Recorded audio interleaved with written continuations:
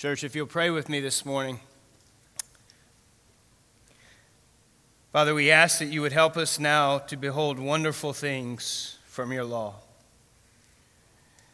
Central to that would be the glory of God in the face of Jesus Christ. Would you show us these things and change us by them to your great praise? We pray it in Jesus' name. Amen. North Lake, if you'll go ahead and take your seats this morning, fantastic singing. Our God is worthy, amen? Music team, as always, thank you just for serving and blessing us. Our pastor is deservedly away with family for a family event in East Texas. But rest assured, believe me when I say this, his heart and mind are exactly right here, even while he's away. A pastor never truly steps away. So his heart and mind, as well as Rebecca, Avery, and Luke, are here. We look forward to the return. We have a rich Sunday next Lord's Day. Encourage you, every Sunday you prioritize. We appreciate that, but we have a baptism service. We're going to have a unique and special focus even on missions and gospel mission, which is apropos for waters of baptism, gospel proclamation. So it'll be a sweet Sunday. We want to encourage you to come next Lord's Day. Obviously, you're here. If you'll take God's word to the book of Psalms, Psalm 127. This is obviously a break from the book of Hebrews. We'll look forward to getting back there, and there's a myriad of places, obviously, of which to land. I wrestled through 3 or 4, and it struck me this past week. You know, next week, while we have baptism and a focus on missions, next Sunday is something else. Fathers, children, I don't know if you've made note, please do so now, the sense of urgency. It is Mother's Day next Sunday. Last Sunday, we had parent-child dedication. So it became fitting to say, let's park in Psalm 127 today. And I'll be honest with you, I told Natalie this morning, this is exactly where I needed to be this past week, Psalm 127.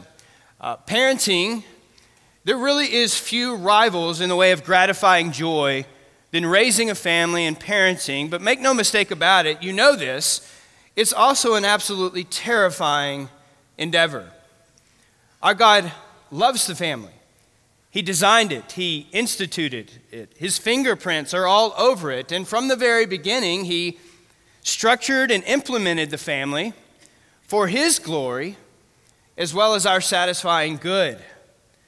Unfortunately, being the sinful, distorted, short-sighted, and self-reliant people that we are, we have a real ongoing capacity to really botch it up. No?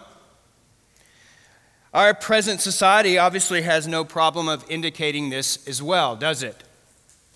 Everywhere you and I turn, man's destructive capacity can be seen in our world. And perhaps this is but one of the many reasons why parenting can be so terrifying. There are few responsibilities in life that sober us as intensely as this responsibility of rearing a child and raising a family. You look into the face of a spouse, into the precious eyes of a child, and we tremble at the notion that I'm going to be held accountable for the stewardship of this person that my God has placed in my life.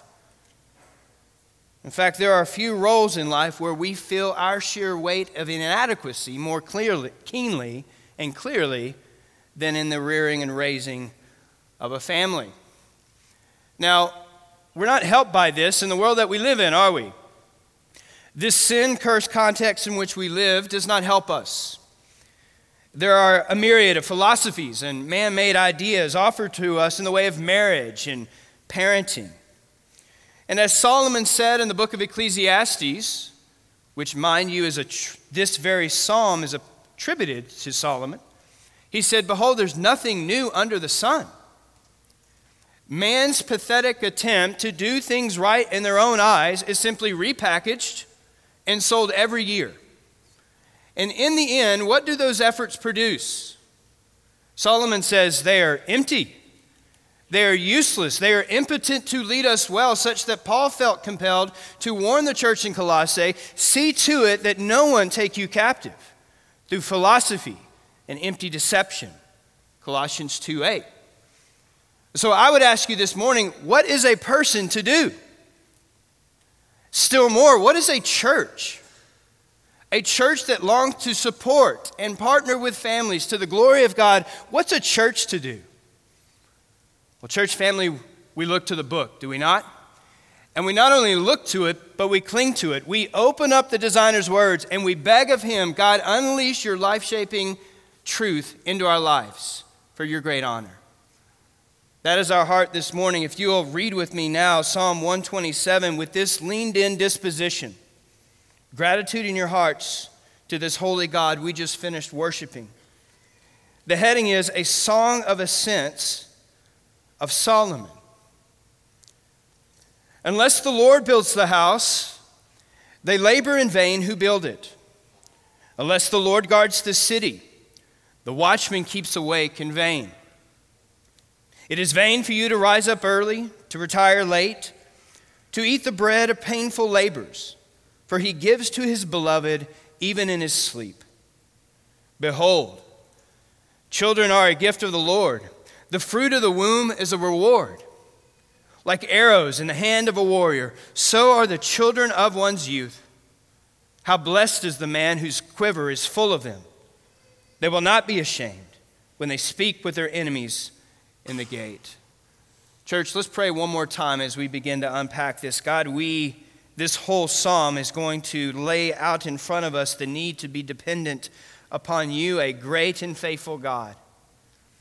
We can begin to express that dependency upon you now by asking for your assistance. If there is any instruction that is to be gleaned in our lives and internalized and absorbed in life-changing ways, Father, it will not be because the cleverness of someone speaking. It will be because you delight to open up your word, and you delight to give us understanding, and you delight to give us conviction where things are not where they ought to be. And Lord, you grant the sweetness of repentance, bringing about real life change for the honor of your name, for the enriching of the family, and for the testimony of the church before a watching world. Father, would you do this in wonderfully astounding ways? And we pray it now in the matchless name of King Jesus. Amen. If you're taking notes today, the main idea over this entire psalm is very straightforward and simple. Apart from God, the believing parents labor in vain. The believing parent labors in vain, in work, in family. A godly home, a successful work cannot, let me repeat, cannot occur apart from the Lord's blessing. And so let's begin to unpack this, shall we? The psalm, always pay attention to headings, by the way. It says a song of ascents. Now, the Song of Ascents are 15 psalms tucked into the Psalter, Psalm 120 to 134. And the psalm directly preceding this one is the famous one you well know, Psalm 119. Now, friends, as 119 comes to a close, the psalmist is described like a lost sheep. Just note what he documents here. Psalm 119, 176, I have gone astray like a lost sheep. Lord, seek your servant, for I do not forget your commandments. He wants to live by faith, and he wants that faith to be a living faith that manifests itself in obedience to God. But the fallen world which surrounds him is tumultuous. It's challenging, to say the least. And so as Psalm 120 begins, the psalmist is like a sheep among wolves. He is a pilgrim living in a hostile world of unbelievers. And friends, as you and I live in that said world, we often grow tired and weary of the lying and the hostility that this world interjects into our lives. And so one of the many, many things we long for is the fellowship of worship, what we're doing now. Thus, the Psalms of Ascent is a fitting description of the pilgrim's journey. You see, in fact, this is one of the many reasons why this particular part of the Psalter was seen as such tremendous value to the nation of Israel. 3 times a year, Jews would journey to Jerusalem for worship, the feast of Passover, Pentecost, and booths, and they would sing these 15 psalms. They would sing them on their ascent up to Jerusalem, thus the nickname. And with each recitation, the pilgrim would be reminded of the divine help that they desperately needed if they were going to have peace of mind in a fallen world. Trust in God was the only refreshment that would come to weary travelers. Dependency upon Him was the only course that would lead to their well-being, both individually, as a family, and as a broader nation. Now, Northlake, you and I are not Jews, and we are not traveling to Jerusalem 3 times a year, last time I checked, but we are still pilgrims, are we not? We are aliens passing through. This earth is not our home. Our citizenship is above. And so the rich value of these 15 Psalms is unmistakable to us as well. Specifically relevant to our psalm today is that most Israelites journeyed to Jerusalem as a family. It was a family time to come to worship. And this psalm reminded pilgrims traveling to Jerusalem that all of life's blessings, especially in the home, are gifts from who? Gifts from God, gifts from Yahweh.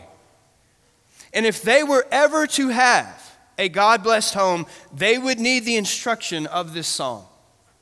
Instruction that would lead them into a dependency upon the Lord that they desperately needed if they ever had any hope of their home and their family bringing God glory. Which leads us to observe a few things ourselves about this particular psalm, especially when compared to the other 14. For starters, Psalm 127 is right in the middle of the 15 Psalms. Close to half of the songs of ascent contain what is a beatitude. How blessed is the man? Well, Psalm 127 contains the very first one. How blessed, verse 5, is the man whose quiver is full of them. The first beatitude to these weary pilgrims. How blessed. Now, brothers and sisters in Christ, let me ask you, do you recall what is the very first word that begins the entire Psalter? It is this word. It's ashrei. It's blessedness. It's well-being in every area of your life. And right there, everything henceforth, therein lies the overarching fundamental purpose of the entire Psalter. The Psalms were given to teach us how to live, and to live so that we would experience more and more of the abundant life that God not only designed for us in creation, but also purposed for us in redemption. And so the Psalms weren't just Israel's hymn book. They were an instruction manual for the abundant life that God had purposed for them. Ashrei, well-being. Jesus, our Lord, says, I've come that you might have life and have it more abundantly. How do I know that in manifested form? I walk according to his precepts. I look to the instruction manual. And so Solomon, led by the Spirit of God, says, listen, this psalm has everything to do with you experiencing Ashrei. All of us want a blessed life, no? And blessed not as the world defines it, but as our God, that holy God we sang to a moment ago, as he defines it. Interesting as well is that this is the only song of ascent that's attributed to Solomon. I want you to look at verse 2. Something striking here before we sink our teeth in the rest of what's on the plate. He says, he, this is God, gives to his what? Beloved. Now, pause there for a moment. It's attributed to the pen of Solomon. He gives to his beloved. If you recall in history, 2 Samuel 12:25, Nathan was told to name Solomon what? Jedediah, beloved of Yah. Beloved of Yahweh. God's covenant care, his provision interposed here for you and I is astounding. Keep in mind, what is the context of being named Jedediah? Well, David's literally being rebuked by Nathan, the prophet. Why? Well, he's being rebuked for the adultery and murder that he committed against Uriah and Bathsheba. And one of the consequences of David's sin, and one of many, mind you, was the death of his firstborn son. And so when the Lord grants David a second son, Nathan names Solomon Jedediah, beloved of Yahweh. Friends, this is a remarkable display of God's goodness and grace, is it not? David, your son is to be named Solomon, such that every time you look at Solomon, you know you are loved. Every time you look at him, you would do well to remember this. You are beloved.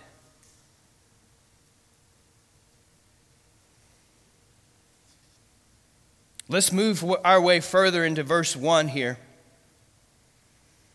If the main idea is apart from God, the believing parent labors in vain, the first thing we note, the Song of Ascent written of Solomon, the meat of the passage is God is obviously the builder of the home. God is obviously the builder of the home. Verse 1 starts with, unless the Lord builds the house, they labor in vain who build it. God must build and God must bless the house and city. And what a wonderful word picture for the home and family, is it not? It's going to be indicated and explained later on in this particular psalm, but the principle here is undeniable. Any activity attempted without the Lord is launched in vain. And that is especially true in raising a family. Solomon is highlighting, you see, the uselessness of self-sufficiency, and he's being undeniably emphatic about it. The word vanity literally begins every clause here. It's empty, it's useless, meaningless, futile. Such is all home building and all family raising without God. God alone, this holy God we just sang of a moment ago, is the sole determiner of success, to which God's people say, what a relief. God is the determiner of success. Let me just take one pastoral pause and mention two things here as we rest under this great truth. Number one is that Christian families, we need to cling to this, be informed by it, be refreshed by it, but we also need to operate by it. You see, we have a lot of books, a lot of philosophies and ideas on raising a family and parenting, feeding schedules, sleeping schedules, schooling options, philosophies of discipline, overanalyzed family diets, gluten, non-gluten, organic, etc., etc. The list abounds. But without the Lord, all of those efforts, some of them may be honorable and good in their own right. Without the Lord, what does Psalm 127:1 indicate to you? Without the Lord, it's all in vain. All is in vain, without the Lord being at the center of your home. But I would also note, while we are to be a people who rest under this and depend on this holy God, this in no way diminishes or nullifies the fact that God has no doubt placed responsibilities on your shoulders. You see, what's promoted in this psalm is not couch potato, passive raising of a family. No, our God in His infinite wisdom has given responsibilities and principles to be applied in those responsibilities along the way. The Lord builds the house, but His people are still called to labor, right?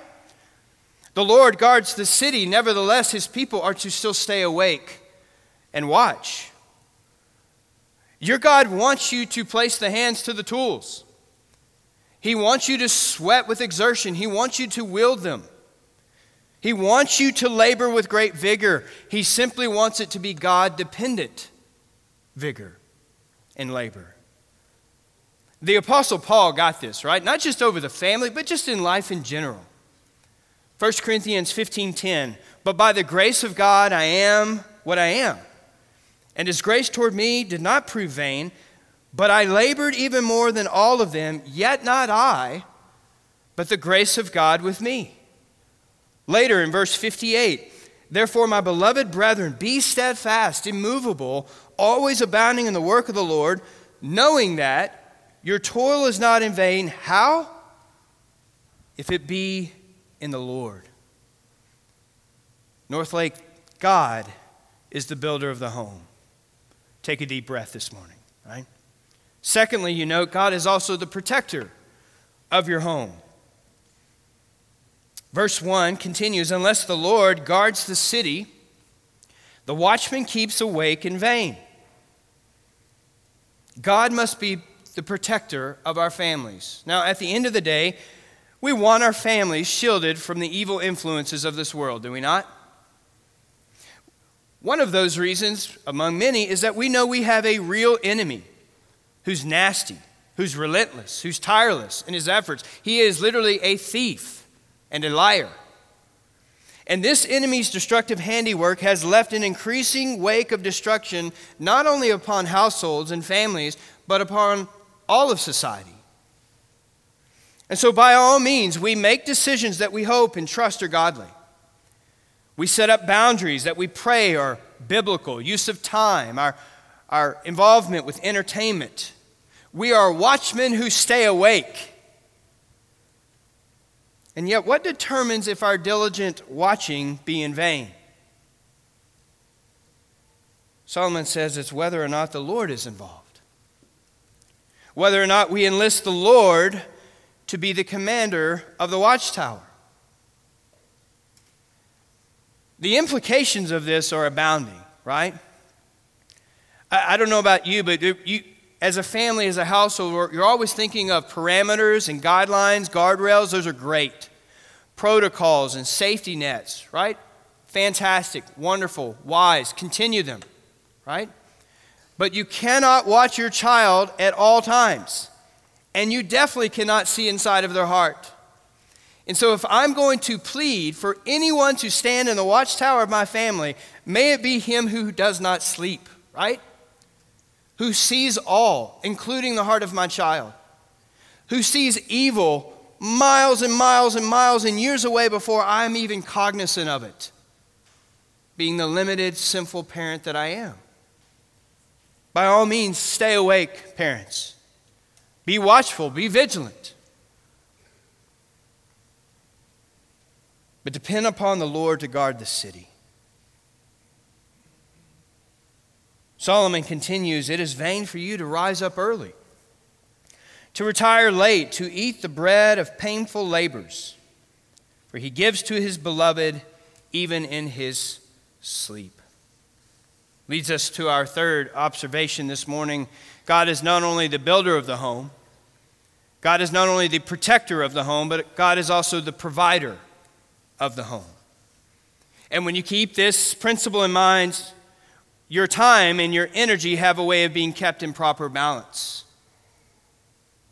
You see, all who live in houses with families must labor in order to provide for their families.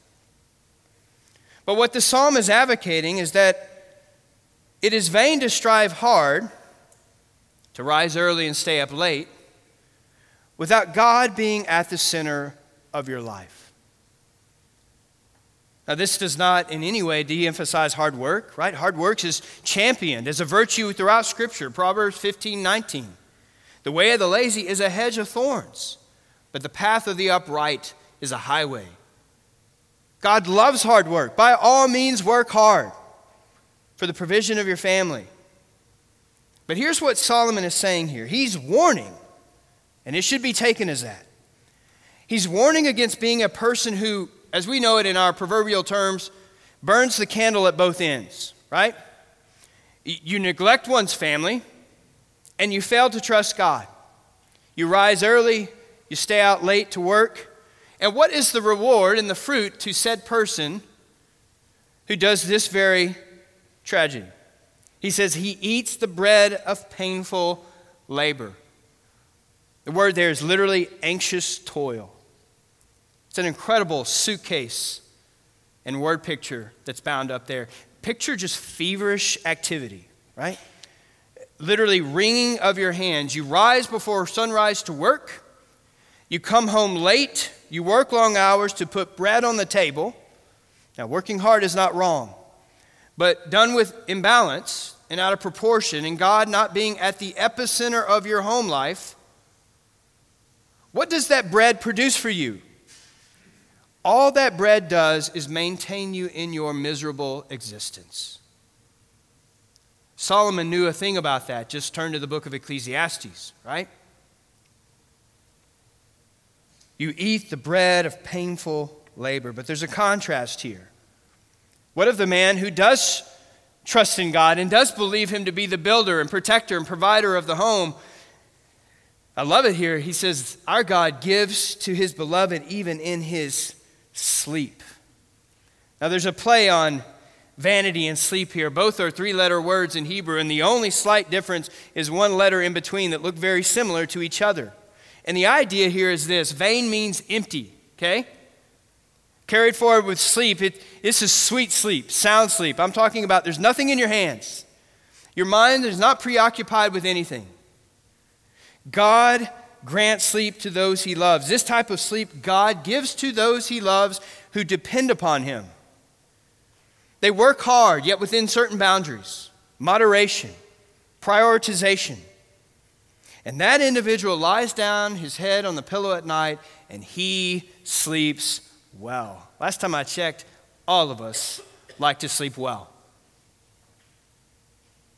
And who does he grant this to? Those who believe God and depend upon him to provide. God, I'm going to work hard, not at the neglect of my family. You know what happens when that person does that exhibits that very trust and dependency upon God? You know what begins to reign in your life is contentment, right? Not how many numbers are in the bank account, not how much security and what you can provide for, just sheer contentment. Proverbs 3 talks about how blessed is the man who finds wisdom. When he lies down, his sleep will be sweet. Sweet sleep is a wonderful thing to those who are faithful. God, I love you. I trust you. The task is daunting. Would you help? And you lay your head down on the pillow at night. And you rise up again and you say it all over again, right? Let's continue. Verse 3. Solomon continues, behold, children are a gift of the Lord. The fruit of the womb is a reward.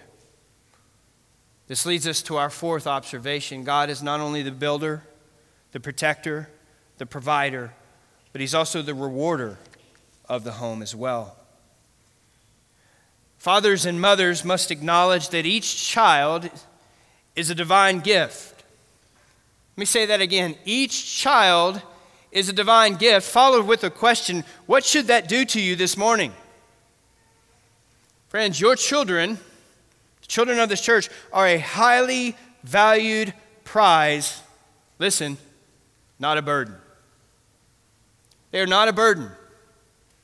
They are a gift. They are an expression, mind you, of God's goodness in your life, a demonstration of his love and his mercy. Let me pause, give a pastoral encouragement. Mothers in the room this morning, let me encourage you, take heart. Here's what I mean by this.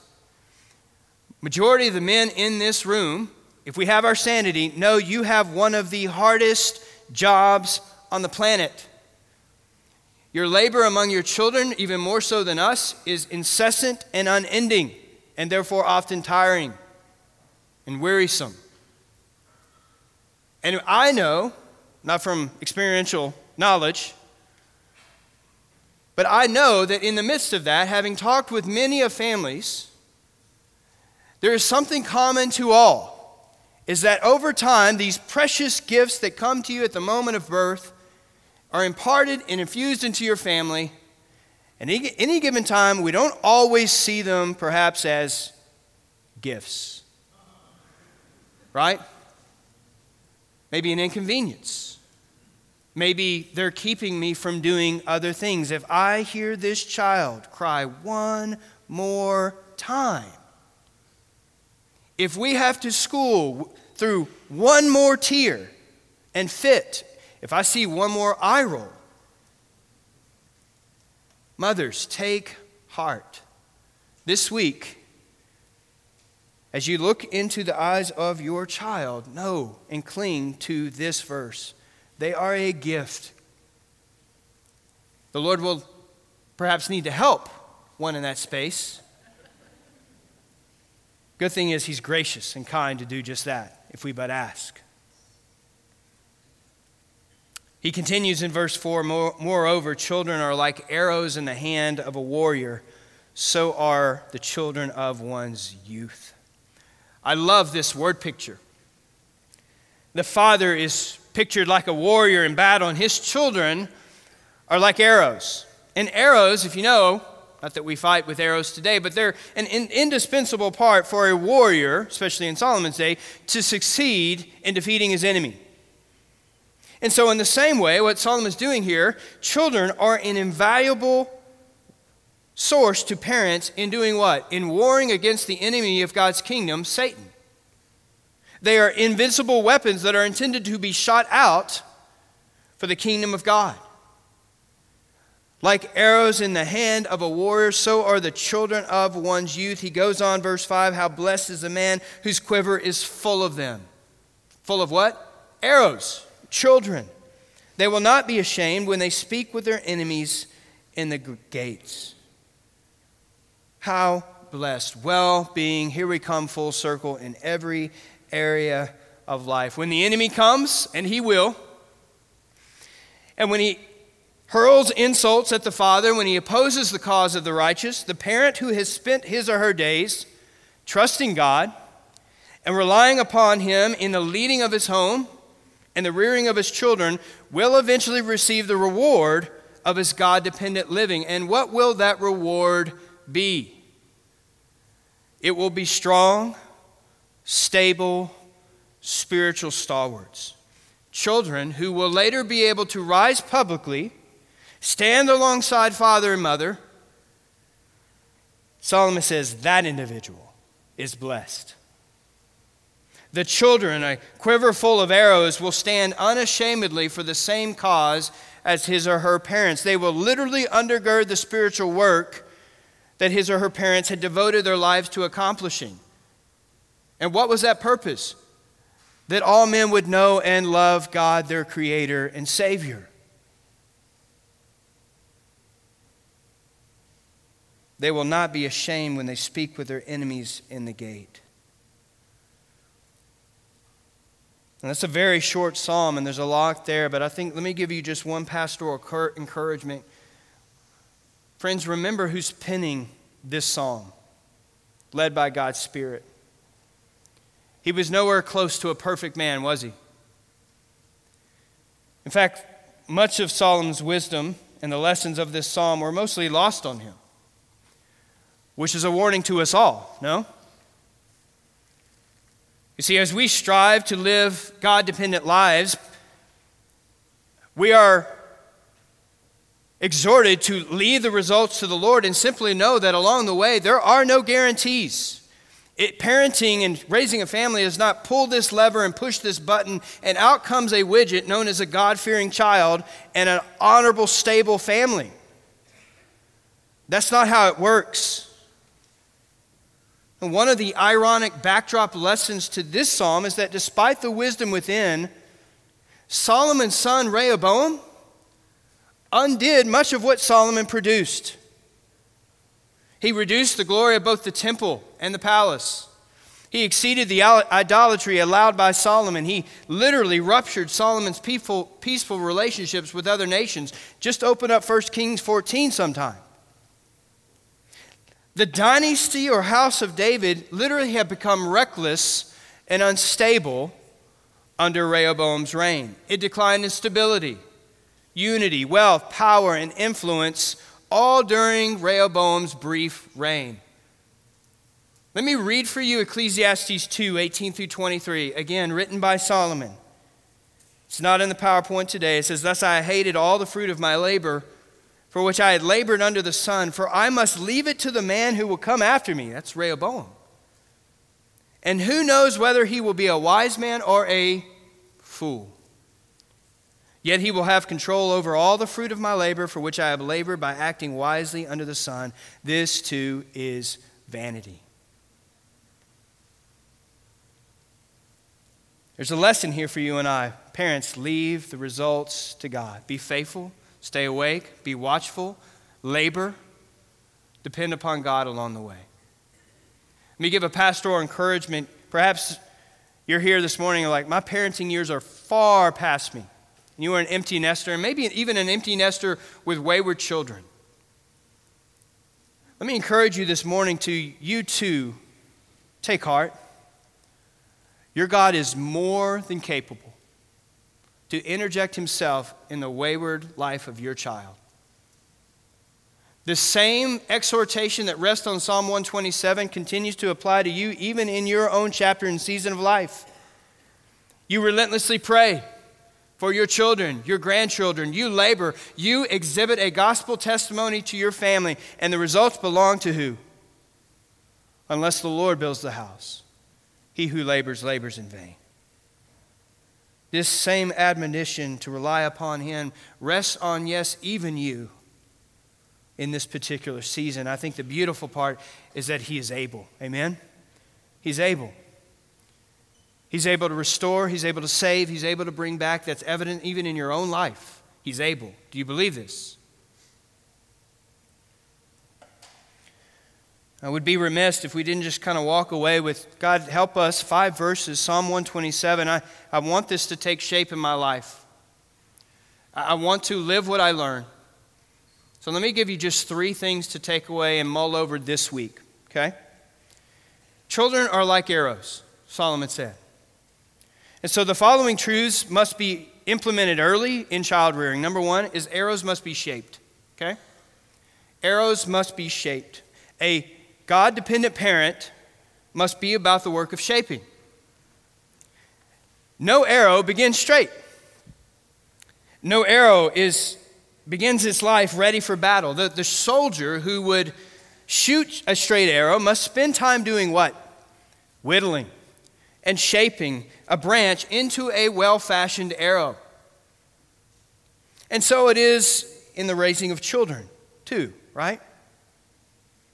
Sons and daughters must be trained at an early age to pursue righteousness. Solomon wrote, Proverbs 22:6, train up a child in the way he should go. And when he is old, he will not turn from it. Friends, this involves biblical instruction. This involves moral correction, firm discipline, and fathers, I should say, it also includes loving affirmation. Train up a child in the way he should go. Parents, I would ask you this morning, are these a normal part of your home? Are these a normal part of your home? Are you about the work of shaping? Are you getting lost in the frenzied schedule of maybe sporting events and work and bills and family dynamics with extended family? You are losing sight of what one of your major goals and purposes and objectives in life given to you by your God. Are you about the work of shaping? Rest assured, you will not provide these things perfectly. You will not shape perfectly, for you are not perfect. You will falter. You will miss opportunity, and yet, nevertheless, we are called to still strive along 2 tracks, right?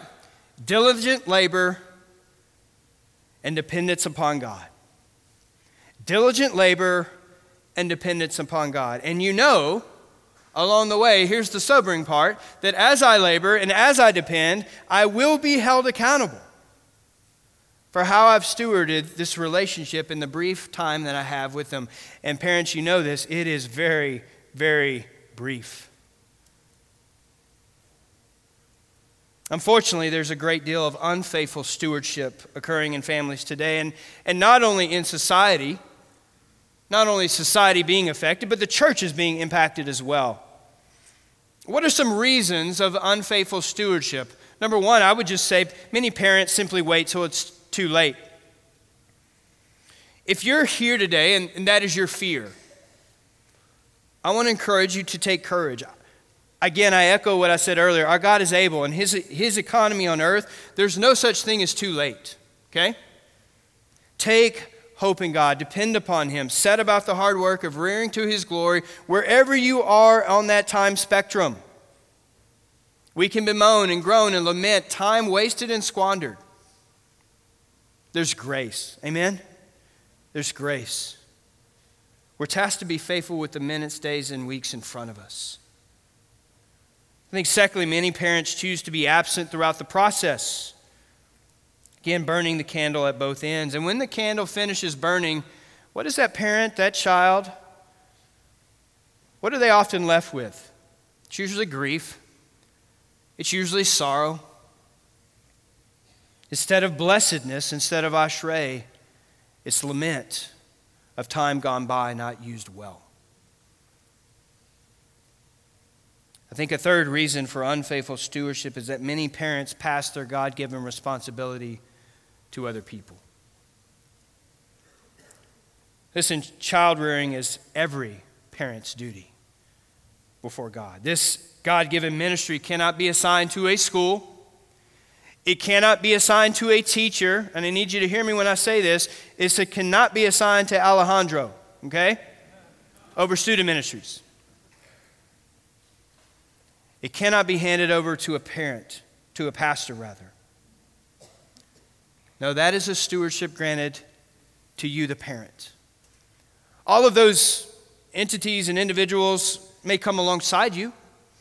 They may support you. They may encourage you. But they never supplant you. They never replace you. You are the chief influence in your family. At the same time, I would just kind of encourage us corporately. The church is not entirely disconnected from this work of era shaping as well. Yes, it is the primary responsibility for parents to shape arrows, but God has designed parents to live in community, right? And that community of believers would play a vibrant, supportive role in the lives of families. God has not just left parents with instructions for child rearing. He's also not left them alone to do the task. He's put them in the context of community and a local church. And so I would ask, what role should the church have in the lives of the families represented in Northlake Bible Church? Well, one facet of last week, parent-child dedication, comes to mind. Parent-child dedication, at Northlake, we celebrate the gift of a child. We celebrate the commitment of a parent. But we also do something else. As a church, we also embrace our responsibility to support families, right? Come alongside them, encourage them, bless them, teach God's word, serve one another in love, train up disciples of Jesus Christ, point them to a Savior. This local church is instrumental in helping all do the task of raising and leading a family well to the glory of God. Let me just say this morning, if you are serving in children or students ministries, one simple phrase: thank you. Thank you. Seriously, thank you. Your efforts to come and prepare, I need you to know, the Lord needs you to know, that your efforts are not in vain. Thank you for your labor. Here at Northlake, we also commit to provide opportunities for spiritual growth for parents. Biblical preaching. Adult small groups. We have small groups this week. What a sweet time to discuss just the home. God's grace in the home. God's provision in the home. That God would be honored in the home, and encourage and pray for one another to that end. The community we live in and enjoy, and we do enjoy it, known as Northlake Bible Church, should strengthen us for this task. And it does. Secondly, not only should arrows be shaped, but arrows must be directed. A God-dependent parent must be about the work of aiming. You see, a well-shaped arrow must also be carefully aimed at a target. There's the old adage, aim at nothing and you will hit it every time, right? This is unquestionably true in child rearing. You see, part of the process of raising a family is standing beside your child. You look out into the world with them, and you help them to discern and view the world around them through a biblical worldview. And then you square up their shoulders for what awaits them. And you send them out. You arm them with the gospel of Jesus Christ. And you send them out. Friends, this involves teaching, instructing. But dare I say, it also includes modeling such for them as well. Parents, do your children see you directed and positioned in this world as you should be? Shoulders square, armed with the gospel of Jesus Christ, biblical worldview in front of you, seeing, discerning, and being faithful to the Lord Jesus Christ in a world that does not love him. Do they see that? More times than not, our children will simply model what they see. You ever known sometimes a parent, you've seen it perhaps in your own life, a parent is leading this line of ducklings, right? And the parent inadvertently enters into the wrong store, takes the wrong pathway, the wrong stairway. Mom and dad literally have to turn around, and literally every duck behind them has to do the same. Why? They don't know where they're going. They're just following mom and dad. And it's the same thing with us. May they see shoulders squared, pointing in the right direction. Here is why I'm on this earth. It's to love the Lord Jesus Christ. I will leave everything here. We sang about it a moment ago. Be thou my vision. Riches I heed not, or man's empty praise. All of this is in vain.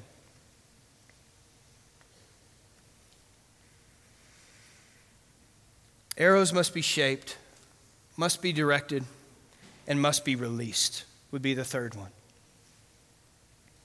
A God-dependent parent must be about the work of releasing. The time will eventually come for a warrior in the day of battle to actually pull back the bow and release the arrow. Only then will they be successful. Only then will they be victorious. They cannot defeat the enemy as long as they are in the warrior's hands. An arrow was made to be released. Arrows must be shot from a bow. Here's the takeaway for you and I, parents. At some point, we have to release our grown children at an appointed time, right? You will not always be able to be the helicopter above their shoulders. You will not always be the watchful eye over their every need and concern.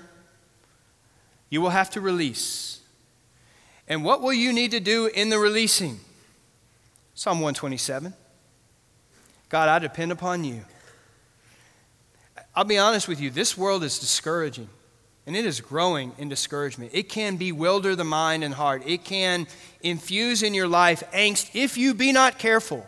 If you take your eyes off of, unless the Lord builds the house, he who labors, labors in vain. If you take your eyes off of this and you simply look at a news headline, yesterday, mass shooting, Outlet Mall in Allen, Texas, and you think, what is this world coming to? I have to send my children out to this?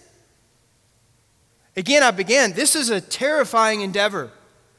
Your God is able. He's able. He's able to send your child out stable, sure-footed, clear-thinking, and loving the Lord Jesus Christ all their days. He is able. Do you believe this? Church family, let's labor in the time that we have in front of us, knowing and clinging to this, can we? Let's go ahead and pray this morning. Father, we want to express our dependency upon you today. It's one thing to read it. It's one thing to really champion it and cling to it, that you are the one who has to build the home and protect and provide and reward. Lord, you have to do these things. It's another thing to have the import of that truth take effect in our life. You know each manifold way that needs to take place in each particular home and family.